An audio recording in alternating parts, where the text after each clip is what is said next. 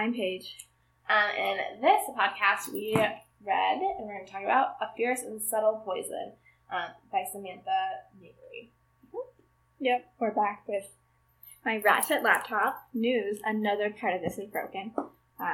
It's fine. We might, burn Paige's house down.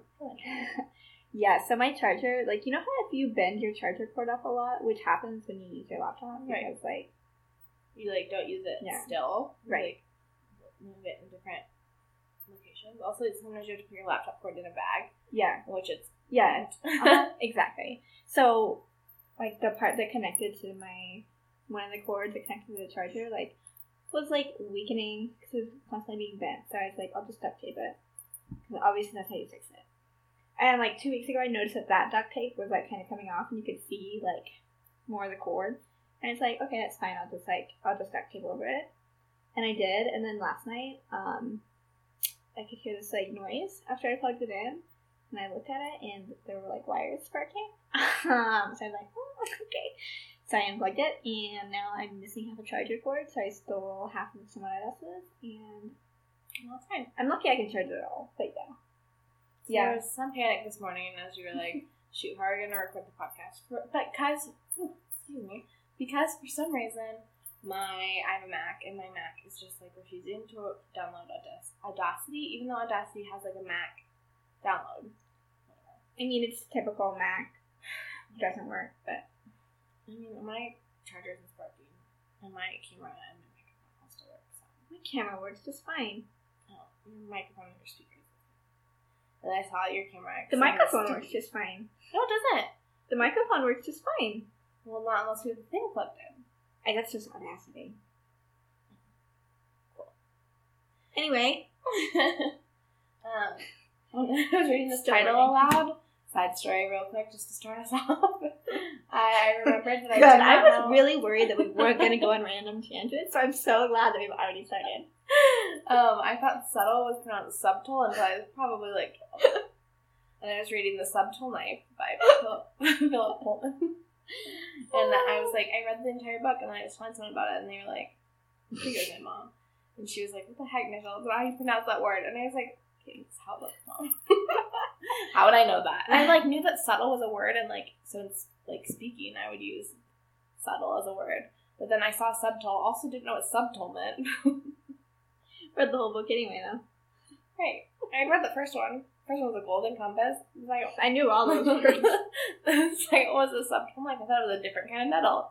We had a gold compass. A subtle knife. So, just thought you should know that. A silver brass. Yeah. What's a subtle? So, this book, neither Paige and I have a lot of notes on. It was a really quick read. The plot isn't very complicated. We say that every time, and then we take an hour to explain it. But this time, I swear, we're going to wrap this up in 30 minutes. We're not. I'm going to push us through this, because it's time that we have a short, normal-sized podcast. In the beginning. Our goal was an hour. That's the word. And, which is true, we had books in the beginning. Anyway, I'm quoting. Okay. And making an allusion to the Bible, the most alluded to thing in English. No, everyone got that page. No, well, you were looking at me you had no idea. Okay, anyway. Paige is Nichelle, do you know what a Bible is? I'm a religion. You're just looking at me I'm crazy. I didn't make it. Because you are crazy, because now you're going on a side tangent. Okay, you're not as funny as my subtle tangent. Alright. We intended for these podcasts to be 45 minutes. No, an hour. We never know. An hour. We said an hour. Okay, well, now we're at an hour 40, so, we need to cut it down. Blackmore is going to need some chopping. I don't know how long the Blackmore you heard was, but... I listened to it twice. Great, so Blackmore just had a lot of value. Our insights, I actually really liked the beginning of Blackmore. It was one of the few podcasts where Paige and I didn't the beginning of the podcast, not the beginning of the book. For a minute, I thought you were talking about how you ended up beginning of the book. No, I did. I hated the beginning of the book. Yeah, me too. There was 200 pages until I found myself not having to give myself breaks every 15 minutes. I was okay. Because at that point, you're just a nerd to it. Just I want to know what happened, and I want to be finished with it. But yeah, that was the worst. Anyway. Okay. All right, back to the book. This is why we actually don't finish in an hour or 45 minutes. Okay, yeah, that is accurate. All right, here's some subtle. I'm so glad that I agreed with our pair. Cool. And here's some subtle poison. I've always been able to pronounce subtle. By Susan Avery. Okay, so we picked this up. Well, we told you the origin story of this book last podcast. It's a very beautiful cover. You've probably seen it on our Instagram. Yeah. And, okay, yeah. So, you know how we were definitely going to make a concerted effort to read more, YA about people of color and by people of color, and it's not that we, forgot about it or, lost that intention. It was just that when we went to look for books, we just, didn't think about it, and then we made a book list, our second book list, and we were like, hey, wait. Yeah, so we remembered it all the way up until we went to pick books, and then I forgot, and then we remembered again as soon as we had our list, and we were like, hey! Yeah, so we did end up with this one, which I was like, perfect, this takes place in Puerto Rico. And again, this is another fault of me. I guess I skim book descriptions way too freaking fast, apparently. Because my thought, when I thought this book was about, okay, it has to do with poison and jungles, and the inside flap of the front cover says, some say she grants wishes, some say her touch kills. One boy is on to her enchanted world. I guess that should have given me a head start. I don't know what I We both thought it was going to be, about the girl. Uh-huh. Which it is. I mean, she's a central character, but she's not the protagonist. Right? Yeah. So I think, because I read it, the original description I saw was on the library's website, so I think it's not the same as the back of the book. It's more of, an actual description, and I skimmed at lightning speed, apparently, and what I came away with was that this was about a group of, witches in the jungle of Puerto Rico that had green skin. And that's not what it's about, actually. Also, but we thought it was going to be, back to that diverse book, we really thought it was going to be about, I thought this had to do with a Puerto Rican girl. I thought she was the protagonist, the narrator. Right. She's the and the author is a quarter? I was trying to do that last night. I was so Samantha Mabry, she mentions her grandmother Garcia. So we're not just looking at her picture and guessing. Just FYI. And she talks about it. And I feel like I saw. Yeah. Yeah. So in the dedication, these pages are dedicated to the memory of my granddaddy, Theron Wesley Mabry Sr., who fell in love with a woman from Puerto Rico and would have been tickled to see his name in the book. So I think he is a quarter, or she is a quarter. Puerto Rican. That's not how grandparents work for. Because if she has one grandparent who's Puerto Rican, this is what I'm trying to figure out last night, and I don't. She has one grandparent who's Puerto Rican. Yeah. You have 4 grandparents total. Yeah. So that's 1 out of 4. Okay, your grandparents aren't your parents, though. Your parents are your parents. Yes, they are. So whoever, her mother or her father, would be half Puerto Rican shit. And she would be a quarter. Again, fractions were never. Okay, the point is. Again, pages now not trusting me in math, which I have a minor in, or the fact that I know what the Bible is. Religion. Which goes back to my religion degree, in which I looked at Christianity was my focus. It's not like I did Buddhism and then maybe took one class of Christianity. I know what Michelle knows what the Bible is. She doesn't know what fractions are. I was just confused. And then it is Michelle. Okay, anyway. She credits her grandmother Garcia and her about the author. She teaches writing and Latino literature at community college in Dallas. So this is clearly someone who actually she knows a lot about Latino literature. Probably she teaches that. That's the conclusion I'm going to draw there. So, and I think that's apparent in the novel. So it is by a woman of color. And Isabel's half Puerto Rican. Mm-hmm. Yeah. So Lucas is half Dominican, a quarter Dominican. Yeah. But half. Yeah, I is know his mom? Yeah. He's half. I don't know, but he's half. At one point you mentioned he's my mom was really blonde. Yeah. And then he's my grandparents would never tell her about her parentage. And I'm just she's adopted. Wait a minute. Yeah. She was adopted. So she was born in the Dominican Republic, and then was adopted by grandparents to Texas, and Lucas's parents actually met in Texas. Yeah. And she was raised by white parents, and she's also blonde hair, blue eyes. Yeah. So, and when they mentioned that, they were like, "Yeah, my grandparents would never tell her about who her parents were." Then I was like, "Wait, is she? Were her parents white? I'm confused. I don't know. She's adopted. Let's call Lucas half Dominican because she's at least culturally Right. We don't really know that much. His mom disappears. Yeah. We never get to see his mom, and it's a weird side plot situation. Yeah. On the top of it. We don't worry about it. Skip it. But anyway, So I was really excited to have this main character of color, which Lucas is really proud. I guess he's half Dominican, sort of. But, like, for all... He refers to himself as white. Mm-hmm. He passes it as white to everyone in Puerto Rico. And he's very conscious of himself as an outsider in Puerto Rico, as, the rich white kid. Mm-hmm. So... Yeah, because I feel like there could have also been an angle in which he was like, I'm the white minority here. But he's like, no, but he never goes down that road. Yeah. And he's like, he's very well off. And they only summer there. And like, when you're using summer as a verb, like, you know that like things are pretty okay for you. Yeah. No, I don't. Do they use summer as a verb? They're not summering. There's so much as his dad's there for work. That's mean. Yeah. They are summering. They are very well off. Like, that's all true. Okay. The plot. So, we start off with Lucas. Lucas is there for the summer. Pretty much he has, like, a group of, like, 3 Puerto Rican boys. They hang out all summer, and they, like, drink a lot, and they make out with a lot of girls. That's their normal summer. So, you kind of start in that situation, and then one of the first nights we see, it might even be the first night we see, is Lucas hanging out with these guys, and then there's this girl named Marisol, and she...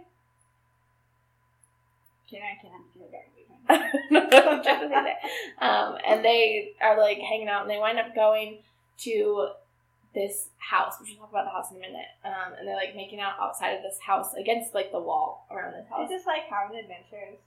Yeah, and then something starts throwing rocks at them, and it's like nighttime, so you can't really see what it is, but Lucas kind of believes that he sees a person on top of the wall throwing rocks down at them, like against the shadows of the leaves. So now let's talk a little bit about this house, because this house is kind of a big deal. So there's a lot of legends and like myths surrounding this house. It is a house owned by an American scientist. No, he's not American. He's British. Yeah. This British scientist but he lives in Puerto Rico full time because he studies poisonous plants. That's his specialty, and so Puerto Rico has a plethora of them. So he's not often at his house. He's often in the jungle, like doing research outside of the city. But yeah, so it's his house. There's a lot of legends around it about why his wife. Would you like to know the correct pronunciation via Google Translate? Marisol. That seems a little bit computerized. Marisol. That's better, yeah. Okay. Anyway. I really like the name. I did have a nightmare about a girl named Marisol coming to kill me after this book. But, slightly unrelated. I have a lot of nightmares in my life. I think it's just the fact that I'm like a high anxiety person generally, so I didn't translate to my dreams. Anyway. Yeah. Not important. So this house scientist lives there, and the reason all these legends are surrounding it is because he married a Puerto Rican girl from a village, so outside of the city. They're in San Juan, and this is she's like this poor like peasant village. They call it a Hirara, I think. Pretty sure that's the word they use in the novel. But she's gone, so the story's like this is a family that no one really knows / interacts with. And so it's kind of one of those situations, I think, where, like, you know, the house, like, I do this because my bedroom has always faced out to the street. So, like, I watch my neighbors' houses because they're outside my window. And I think it's one of those situations where you learn stuff about the people living in them because you see them out the window. So, like, side note, all of our notes are side notes. The old house we lived in, the people across the street, they had 3 boys, and I saw them bringing their 4th child, their daughter, home from the hospital. So I was looking at my window when they got home with her. Aww. Fun story. It's not even really a story. Remember that house? Yeah. And so I think that's what is happening here. That's why I was sorry. Yeah. Really. People watched him with his wife, and then I think they saw the wife was pregnant. So that's how the story about the daughter gets started. And then the wife disappears. She abandons her daughter because she says she has to leave. Right. We really don't ever find out what happened to the mother. Yeah, the scientist's wife. But yeah, there's a lot of legends. A lot of people say, like, birds don't fly over the house anymore. A lot of people, like, there's some people that say the scientist killed his wife. There's some people that say she ran away. Like, they've put together stories based on these small facts that they do know. But one thing that has started to happen is that people have kind of decided this house is magic. And the girl is. The girl is magic. The daughter of the scientist and his wife is magic. And so they throw wishes over the wall. So into, like, the courtyard. Yeah. Of this house. Which is not... They kept calling it a courtyard, and now that I'm thinking architecturally, when the courtyard's inside of a house, where the house walls are the courtyard's wall, so this is like a enclosed, like, front. Right, it's just like porch or something. So there's high walls surrounding the house, and people are about 7 feet. Yeah. And it's also, like, very lush. Long way to throw paper, really. Yeah, paper doesn't throw well. But the inside of the house, or inside of the walls, is also, like, very lush. The scientist has taken a lot of the plants that he studies, and he has planted them in there, so it's just like, filled with poisonous plants. So that's also a little weird. Yeah. So there's all sorts of, like, stories about the daughter, too. So we said that it's considered magic and stuff. What did I mention about that? Oh, there's, like, stories are circulating about her having, like, green skin and grass for hair as a common image. And it turns out she's showing up in people's dreams. We don't find out that she showed up in, like, multiple people's dreams till the end of the story. We just know that Lucas is dreaming about her. Which Lucas is, like, obsessed with his house, basically, in the stories about her. And he keeps getting all these stories from the different Senoras. And he and his friends made up some stories. And because nobody knows what happened. And they've thrown wishes over the fence. Like, the hotel he's staying at is just on the road from his house. You can almost see it from his window. He might actually I have no idea about that. But... Huh? You might be able to see it from his window. Unclear. But it's, like, right down the street. It's like a block away. Yeah. So, or at least it seems that way, because he's always running there. You can get there pretty fast. That's what... Yeah. I think it's, like, not far away at all. Yeah. Because his dad also seems to know what he's talking about when he's like, that house. His dad's like, oh yeah, there is a scientist there. Yeah, everybody knows about that house, because it's always, like, closed up, and they don't interact with anybody, and it looks suspicious. If I was watching this house from my front window, if I watched all the other houses from my front window, I might be suspicious of these people. The fact that the daughter is apparently there, but never comes out. Yeah. So anyway, back to Marisol. So they make out, they get rocks thrown at them, they separate and go their separate ways for the night. And then no one really seems to know where Marisol is the next day. And then that night, is it that night? I think it might be a few days later. Yeah. Lucas is down at the beach at like 4 a.m. because his dad doesn't really care about him. Like, whatever. I think stuff may have happened, but we're going to ignore it because I don't remember it. It's going to book it. And then he is down at the beach at 4 a.m. and he stumbles across a body. And guess whose body it is. It's not a random body. Yeah. And it's like he gets tangled up in her hair when he's running. I think it's there. Yeah. He trips over her body and then he like thinks he has seaweed on his ankle and his hair. Which is really creepy. So then he calls the police. The police have always been kind of suspicious of him because he's this outsider. He's a rich white kid. And now there's also suspicious because he was like the last person seen with this girl. Like, and then he's also the one to find her body. But it appears, at least initially, that she just drowned. And so she is sometimes consistent with a drowning. Yeah, like she washes out, like it's clear that like the corpse is like waterlogged. Right. Which like if you were the murderer, do you phone in? Do you be like, oh yeah, I was stumbling across the beach at 4 a.m. and I found the body? Does that make you look more or less suspicious? You could say, oh, you're more suspicious because, well, then you can take like reverse psychology perspective. Like, if I was the murderer, would I have told you about the body? And of course, I'm the murderer because then I can't say it. Right. If I was the murderer, would I do this? Right. Anyway, so Lucas makes a very convincing portrayal of shock because he's actually in shock. Right. But we do also note that her body is covered with a lot of cuts and like, let's say almost blisters, which initially they chalk up to like being thrown around in the ocean. Yeah, but later we come to find out might be more consistent with rash from poisonous plants. Okay. Guess who in Puerto Rico is stockpiling poisonous plants? The scientist. Yeah, so Marisol's... It's a scientist. Oh, yeah. If that wasn't clear before when we mentioned how many poisonous plants he has. It's him. We don't actually get definitive results on this until later, but that's him. Yeah. So before Marisol was missing, there was an American girl, a tourist, who also went missing, and then her body washed up on the shore as well. So, which got a lot of attention because it's a white American girl on vacation. Yeah. This is why when people are like, oh, women should never travel alone, it's so dangerous. Part of that is the reason that, like, you're only going to hear, like, if a man goes missing, it's not, internationally, it's not big of a story of, like, a white woman goes missing. Like, a white woman goes missing, holy crap, that's scary. Like, Natalie Holloway in Aruba, that was a story for, like, 5 years. Right. I think they still probably do, like, throwback specials on Dateline. I totally do. I feel like I've totally seen 5 years later. 10 years later, I don't know. We have no new information to give you, but we're going to rehash it. We're going to have an exclusive interview with her best friend from high school, which is really a girl that, like, didn't know her. Yeah, probably. Yeah. It's not that, like, if you go to Aruba, it's a death trap for blonde women. But, like, bad things can happen. I don't know. I was reading an article on it, and, like, someone made the point that, like, you're much less, like, if you're going to be, like, assaulted or raped, it's much more likely to happen to you by, like, a husband or a partner than, you know, right, like in Turkey, backpacking. 85%, or maybe it's even higher than that, of rapes are done by people that you know. Yeah. Like, and not just, like, acquaintances, like, right, people that you know well.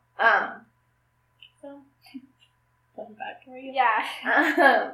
Enjoy. You should watch the documentary Hunting Ground, which is about rape on college campuses. I talked about that a lot.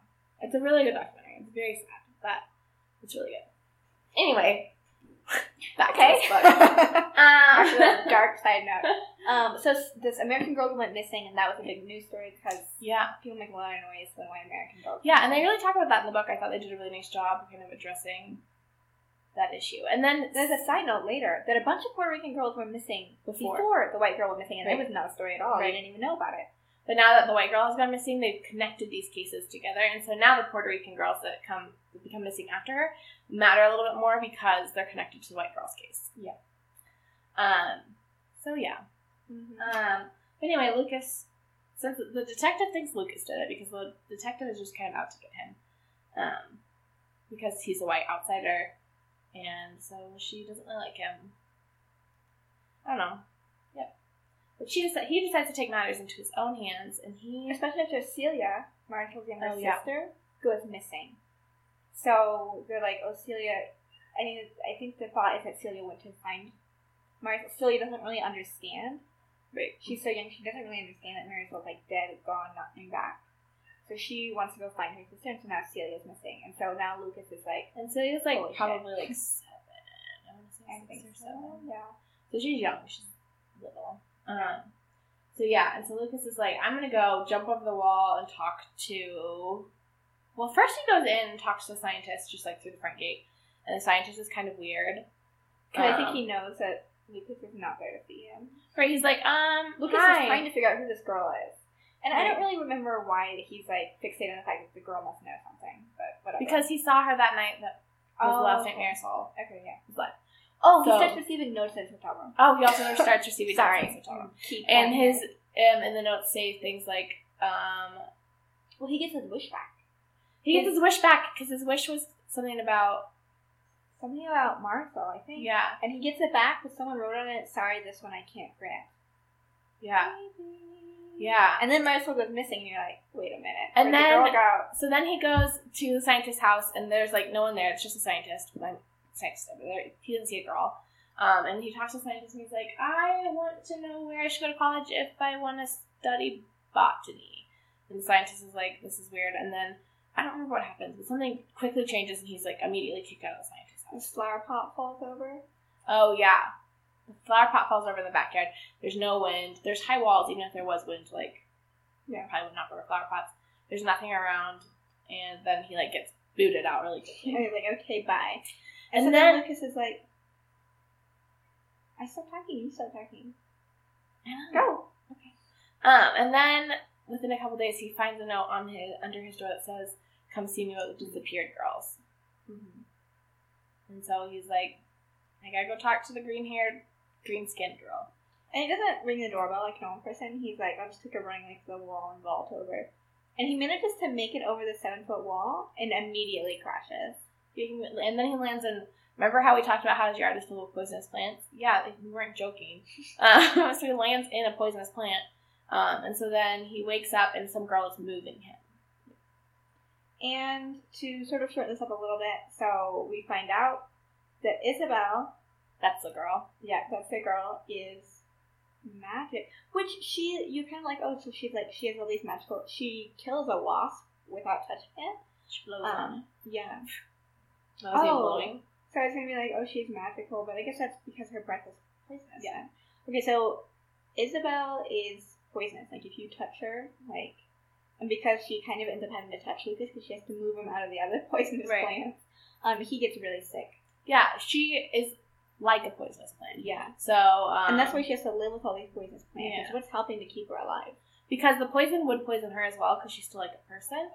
So she's able to transfer the poison to the poisonous plants and thus continue living. But if she's not around those plants, she has nothing to transfer her poison to, and so it starts to just kill her. Yeah. But if she touches people... So, like, Lucas gets touched by her, and he winds up with, like, really bad hives, like, all over his arm. Delirious. And it becomes a little bit hallucinating. And then later, he, like, kisses her, which is a bad idea. Okay, Lucas is a freaking idiot.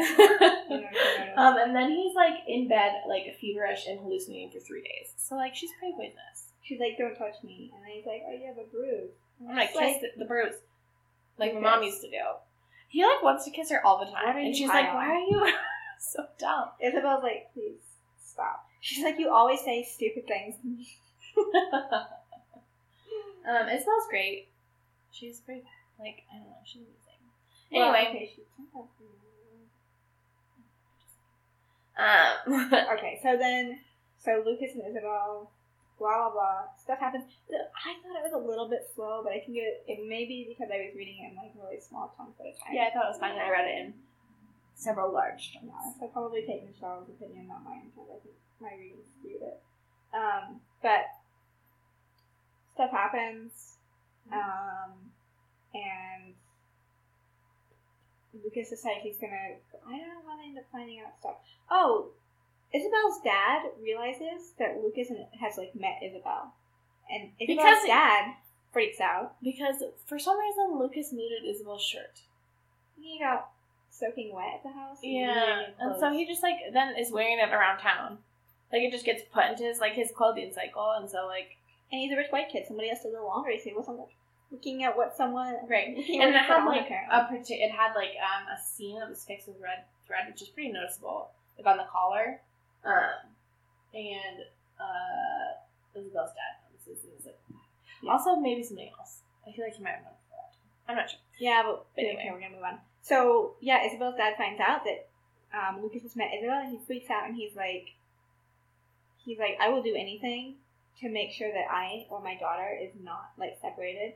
Isabel's dad really tips his own hand by, like, implying that, like, Lucas better stay out of it because he's not going to have him or Isabel get in trouble for these disappearances. Mm-hmm. Up until then, Lucas doesn't know that they have anything to do with them. No.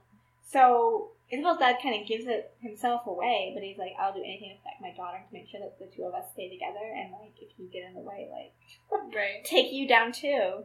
So at this point, Lucas has realized that he's responsible for the disappearing girls, and he probably has Celia. Yeah, and so then he like vaults back into the house like an idiot. This time he lands on his feet. Finally. So he has like 0 sense, whatever. And come to find out, so it's the scientist is trying to find a cure for Isabel, and to do this, he's experimenting on these girls. So all the Puerto Rican girls get missing before, and I don't think all of them were from San Juan. I think some of them were from different places. Well, his lab that he, like, tests on them, also the lab is not a lab. It's like a cabin in the woods. Cabin. I guess when you do botany, you just have to, like, go out into the jungle and find plants. I mean, don't you need to do, like, testing?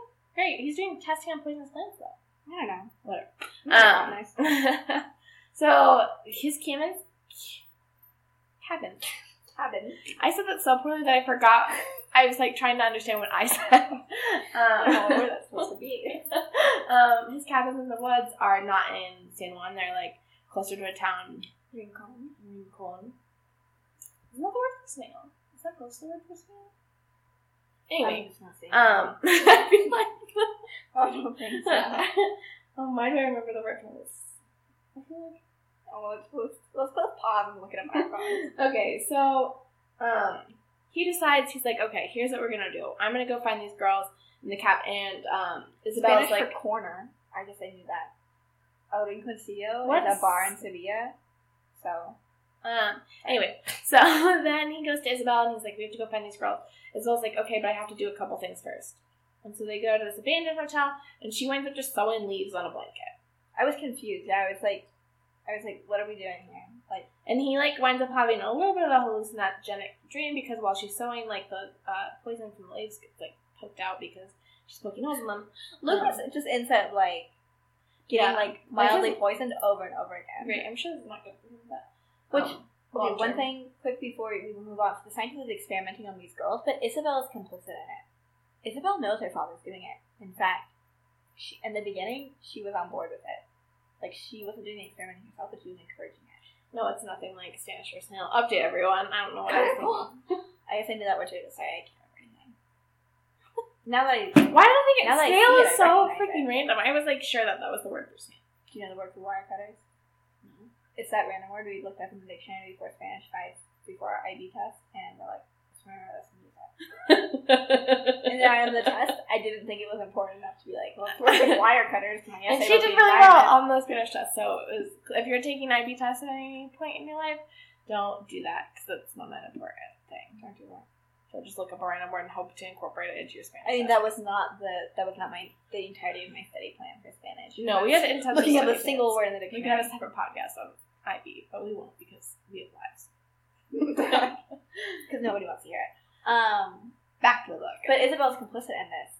And Lucas is super angry, like, really, really mad, because Marisol, he barely knew her. But now that she's dead, I think he's like, and plus he's like, Isabel, like, what the hell is wrong with you? Like, people, like, Right, all I these don't girls care are if I didn't dead. know them. It's still Yeah. not cool to kill teens. Exactly, yeah. And Isabel's then like, this I like know, young child like, I'm a also horrible missing. person. Yeah.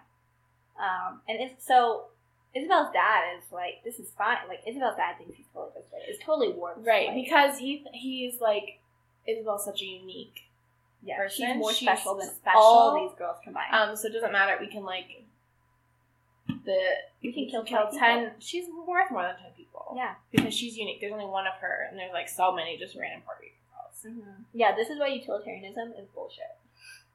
I just want to point out, rights trumps utilities. Why? Because, like, if there's one person who's gonna, like, gain more, then, like, this is the problem with utilitarianism. You can always come up with a scenario in which, like, one person's life or, like, their happiness, really, is gonna somehow work out mathematically more than, like, 10 people, and you're like, alright, let's kill 10 people.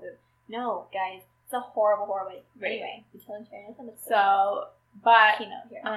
So Isabel's been kind of complicit in this, but she's also, like, in a weird situation where she's, like, just talk to anyone ever. So, like, I, as the reader, I didn't fault her too much for this. I don't think you're supposed to. I think you're supposed to kind of go with Lucas on his journey where you get mad and then you forgive her, like, pretty quickly. I really didn't think she was very sympathetic. Towards the end, more and more, you're like, oh, I mean, she's dying, and there's no cure for her. And, like, she can't even, like, touch anyone. Like, her father, like, she can't give her father a hug because she's poisonous. So, like, she's been isolated her entire life. So, you can see that there's, like, she might be a little bit crazy because of this. And like, some girls go missing, and then finally she, like, this has to stop, and then she disagrees with her father, but her father's, like, too What are you bad. gonna do, poison girl? She can't leave. And I already because, have girls out in the cabin. right, Freaking creepy. It was, like, if she leaves her house for too long with the poisonous plants, she, like, starts to get ill because she can't, like, put her poison on her plants. Yeah. So she sews this random blanket. Yeah, but that's she, like, can't really do anything about what her dad's doing in the cabin in the woods because she's kind of trapped at her house. Yeah. So she, in an attempt to be able to leave her house, she sews this blanket full of poisonous leaves in the hopes that, like, being able to touch these leaves will allow her to, like, put some poison on them for a little bit. And she knows it's a very temporary solution. Yeah. So they Steal their scooter. I was almost gonna say steal too, but they borrow it and they have permission. Well, they destroy it, so And then it gets destroyed. Bad stuff. But they save his sister, so I'm sure. It's not his sister. Is that his sister? I'm sure he's still okay. They borrow their friend's scooter and they go out to where these cabins are. He has 2 different cabins, and so they go to the Closer first one one, and the girl's not there. there's like a hurricane comes out at the same time. This is like a horrible. This is where the book starts to get like really intense and like pretty dark. And I was like, wow, we're not gonna get to any like redeeming like. Mm-hmm. No, I didn't think this book was quite as dark as it turned out to be. Yeah. I'm always deceived by this. Yeah, no, I was just too because like it's a very. I mean, like despite these girls dying, I felt like the tone of the book is not that heavy.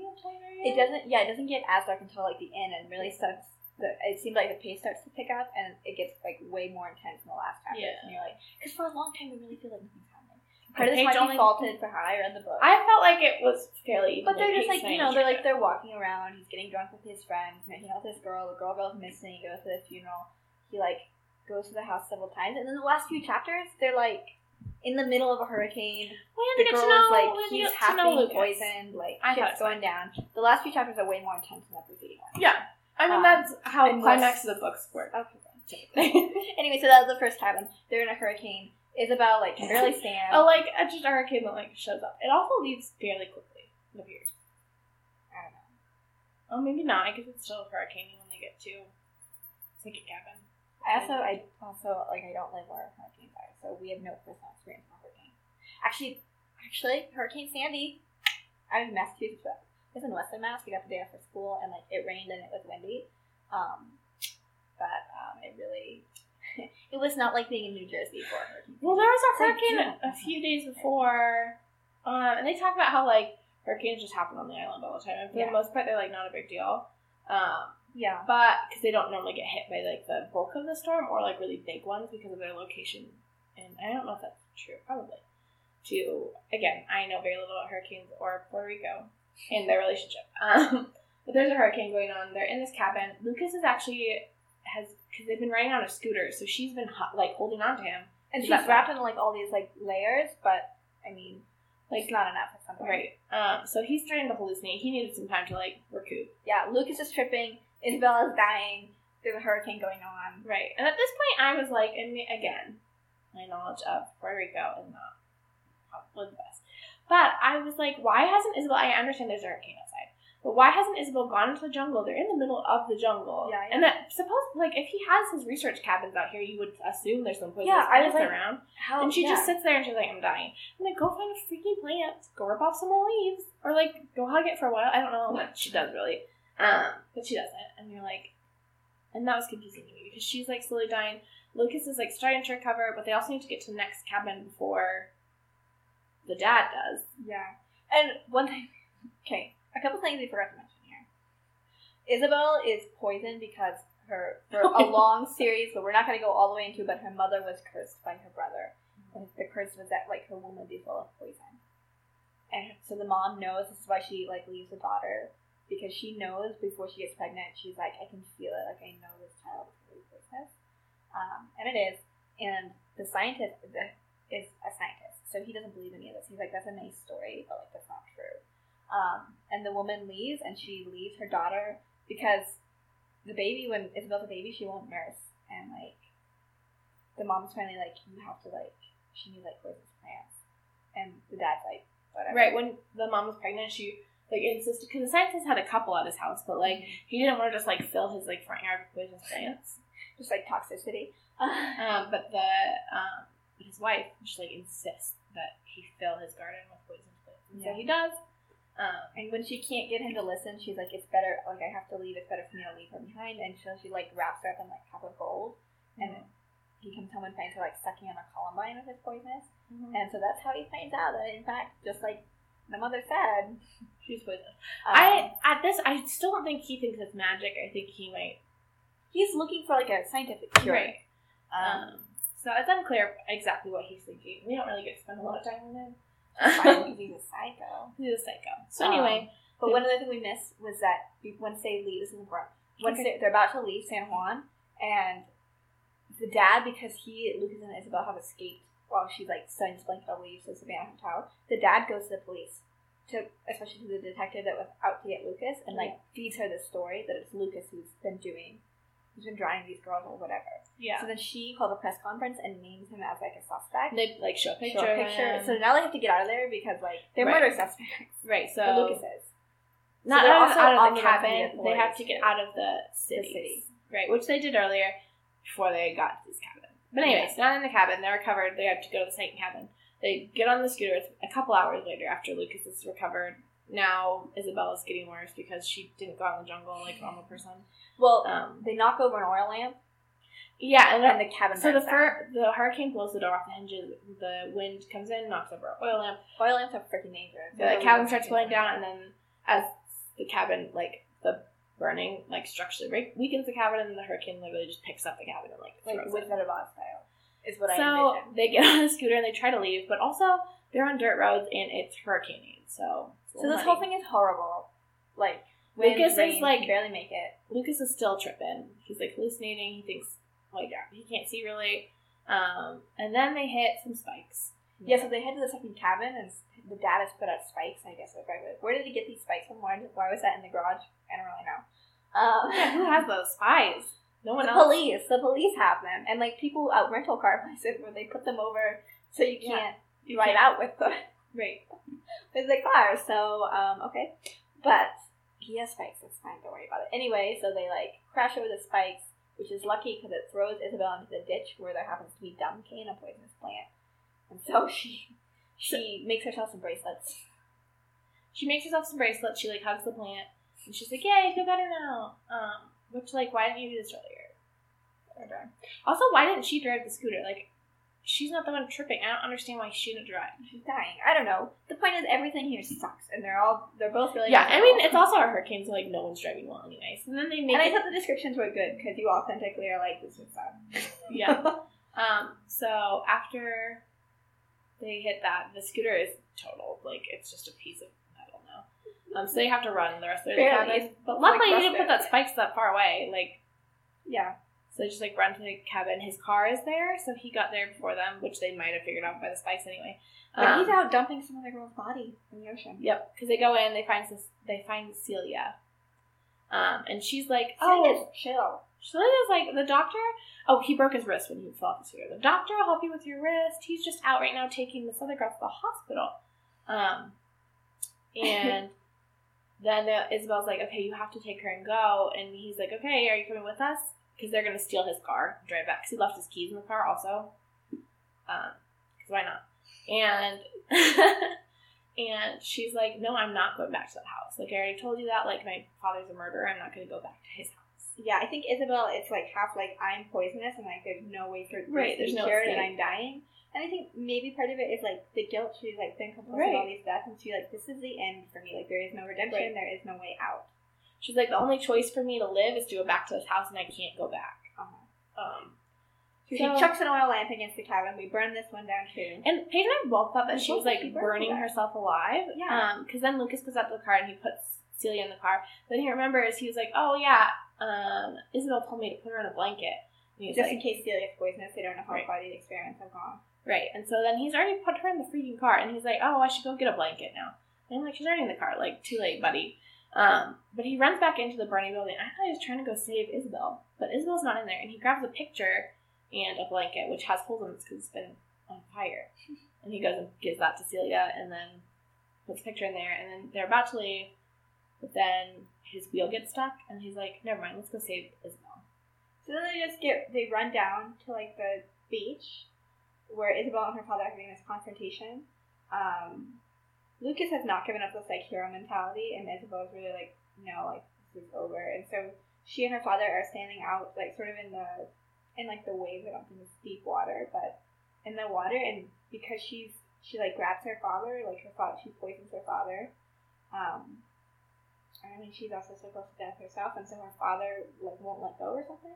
Mm-hmm. She won't let go. I don't know. So her father dies of the poisoning in the water, and she and her father get swept out to sea. Yep. They both die. His body winds up washing up on the shore of San Juan because of currents. Because he's dumping his bodies in this beach, and they keep just washing up in San Juan. If I was a serial killer, which I'm not, because I definitely don't have the nerves for that, let alone like the psychological state, but like I don't have the courage. Like, you know how scared I am of serial killers? I feel like you have to be pretty freaking scary to. Anyway. Right, I would be so worried that, like, creeping around at night or, like, whenever you do it. Like, yeah, I'd be worried that I was going to get off. Right. I'm too scared to break into people's house in the middle of the night. I'm scared to be in my own house alone at night. Like, I don't think I could be in someone else's where I, like, don't know where things are. Like, I don't know if they have a mean dog or, like, weapons they're gonna pull on me. Yeah, not brave enough. But anyway. Yeah, but if I was dumping bodies, and where I was dumping bodies, consistently they'd be washed up in San Juan, I'd be like, we gotta do something different here. Go look at some currents. He's a scientist. Like, go to a research library. Take a boat and weigh the body down. Yeah, what the heck? But anyway, so he washes up. Isabel never washes up. No one really knows Isabel exists, except Lucas and this other boy that they borrowed the motor scooter from. Yeah. So this is pretty much the end of the novel, and the legal stuff and the police stuff is cleared up and things are fine. Yeah, Celia tells them who kidnapped her because she's still alive, and she's like, yeah, it's the scientist, and all these other girls were here too. Yeah, so everything works out for Lucas, basically, and yeah, he starts getting wishes. It's interesting. It seems like Isabel may have transferred that to him or got transferred to him. But that's pretty much the end. Yeah, we get a spot. Right. Yeah. Yeah, she does transfer it to him. There's a moment where she's like, I want you to receive the wishes now. Oh, yeah. And the fact, so her mother was magic, and so they think that might be one of the reasons that Isabel shows up in people's dreams. Also one of the reasons that wishes are given to her. Because even, like, when they're out in the city, a woman comes up to them, like a blind woman comes up to them, and is like, here's my wish. And then they're like, what the heck? So she might have some sort of other magic besides her poison. She might just be like I forgot what they're called, shaman. Sort of. Yeah. Anyway, so that's the plot. That's the book. Everyone dies. Yeah, so one of the things we haven't touched on, so I guess, like,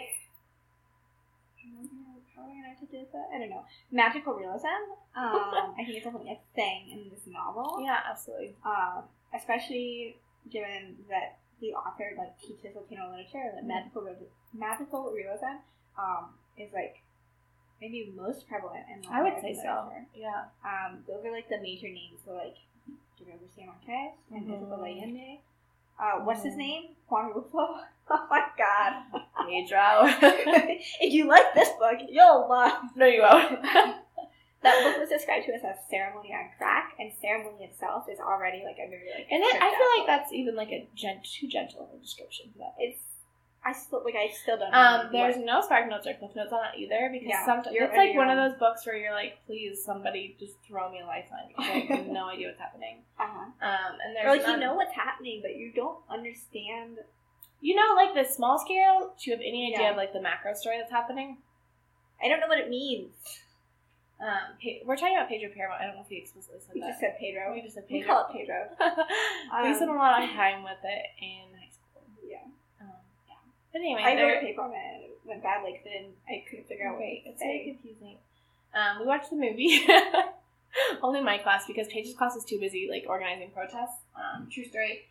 Yeah, okay, so the point there was magical realism. So, like, House of the Spirits, 100 Years of Solitude, like Water for Chocolate. I'm trying to think, can I think of a non-Latin American example? Ceremony.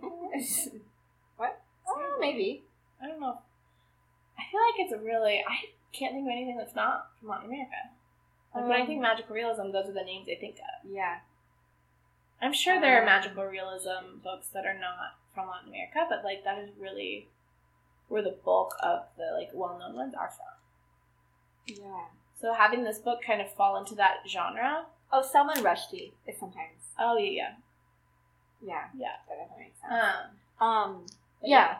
So that's a thing here. We glossed over a lot of it here because we didn't want to spend, like, forever getting bogged down in plot, as we do anyway. Yep. But all, like, I mean, the fact, like, Isabel is poisonous. There's a lot of mythology going on in the background with her mother. The wishes, the dreams. Like, she might be a prophetess, like, all sorts of stuff. The fact that she's showing people's dreams. So all of those are, like, these magical realism connections. And because we never actually defined magical realism, we just started talking about it and naming examples. Magical realism is, like, it's different from fantasy in the sense that this is still meant to be taken as, like, a realistic novel, but it's where magical or like unexplained outside of the ordinary events are happening alongside and are meant to just be as smoothly integrated into the realism. Right. And there's not so much focus on this being like an extraordinary thing. Yeah. It's just like Or part of things that happen. Right. There's no effort trying to really explain. I mean, there's minor effort. Like this mythological connections going on. Right. But there's no real, the line is not always like super duper clear. It's like integrated very well into the story. We don't spend a lot of time trying to explain it. We don't spend a lot of time being like, isn't this crazy that this happened? It's just like, what is happening? Yeah. And if you are like a lit scholar and you want to dispute that definition, that would be great. I don't actually. You can't. And we as we talked about, we read Pedro in high school. And as we were very upfront about, we did not know what was going on. Like, on a micro sense, I could tell you the events and stuff, and I could gesture at interpretations. Like, is it purgatory? Is it like this hellish? And I could gesture at the interpretations other people pretty much gave me. Based on the fact that our English teacher would be like, some people say this is like purgatory. I'd be like, okay, I can do that. Good. Yeah. So if anyone wants to enlighten us, that'd be great. If you have any thoughts on Pedro Páramo, if you read that, I know that's not what we're talking about, but like, supposedly. But I still find that book fascinating just because of the level that I did not understand it. Yeah. So if you are like a Pedro scholar, you want to talk to us about it, we would love that, just on a personal level. Yes. So, yeah, if you want to know more about magical realism, you can go look at the Wikipedia article, which I think is like 17,000 words long. Yeah, and you can knock yourself out. You can probably read some things. Yeah, those could be recommendations. If you want to read some more magical realism, we just told you a bunch of titles. That's not our official recommendation, but those are probably good. This is start if you really want to explore this genre more. Okay, cool. So we went over the 30 minutes. I swore we were gonna do it. But we're gonna knock this out before an hour, though. Yes, we are. Okay. Recommendation for a book. So if you kind of like the magical realism aspects, if you want to read more about that takes place, or like the connections, what did I say?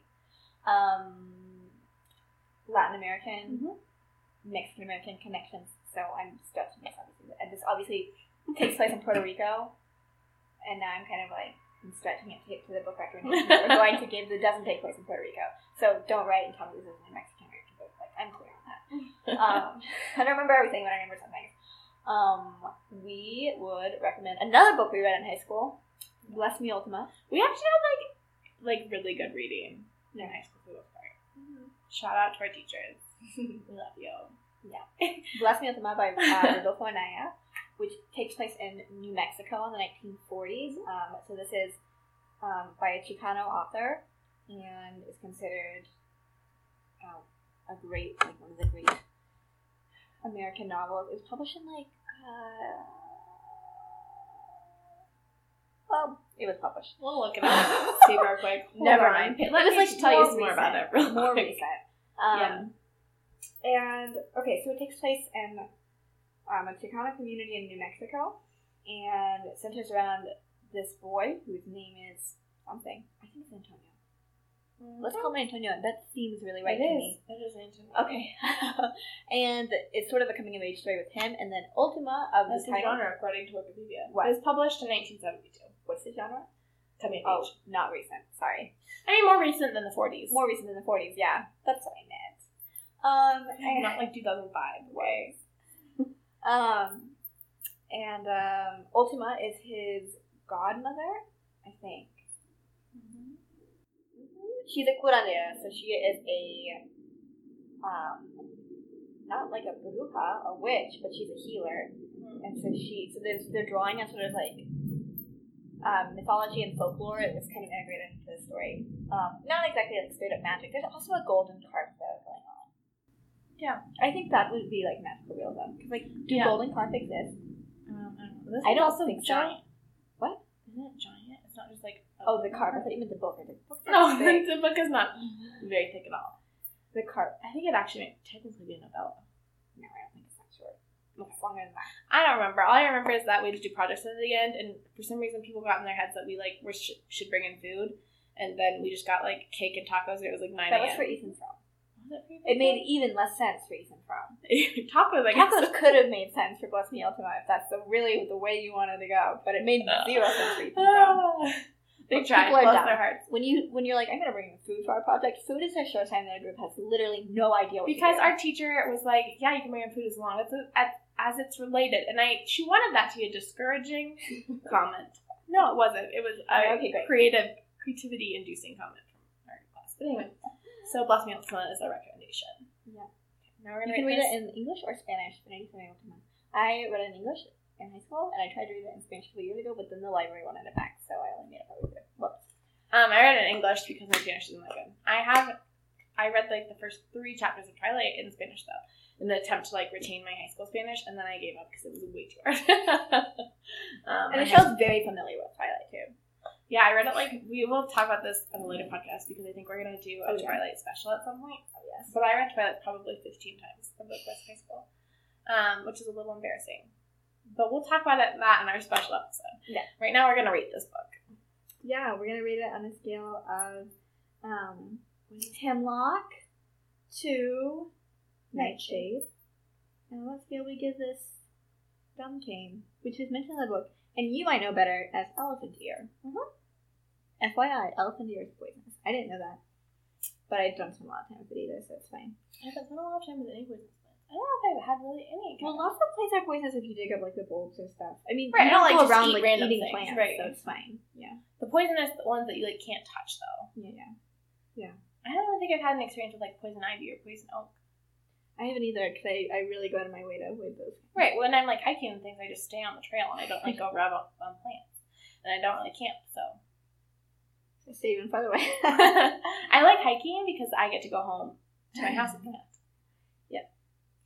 Anyway. Okay, we're going to cut this off because we are almost to an hour and we meant this to be shorter. Okay, you can email us at smartgirlsbysacks@gmail.com. And you should follow us on Twitter and Instagram. And Goodreads. And Goodreads, yeah. Come interact with us.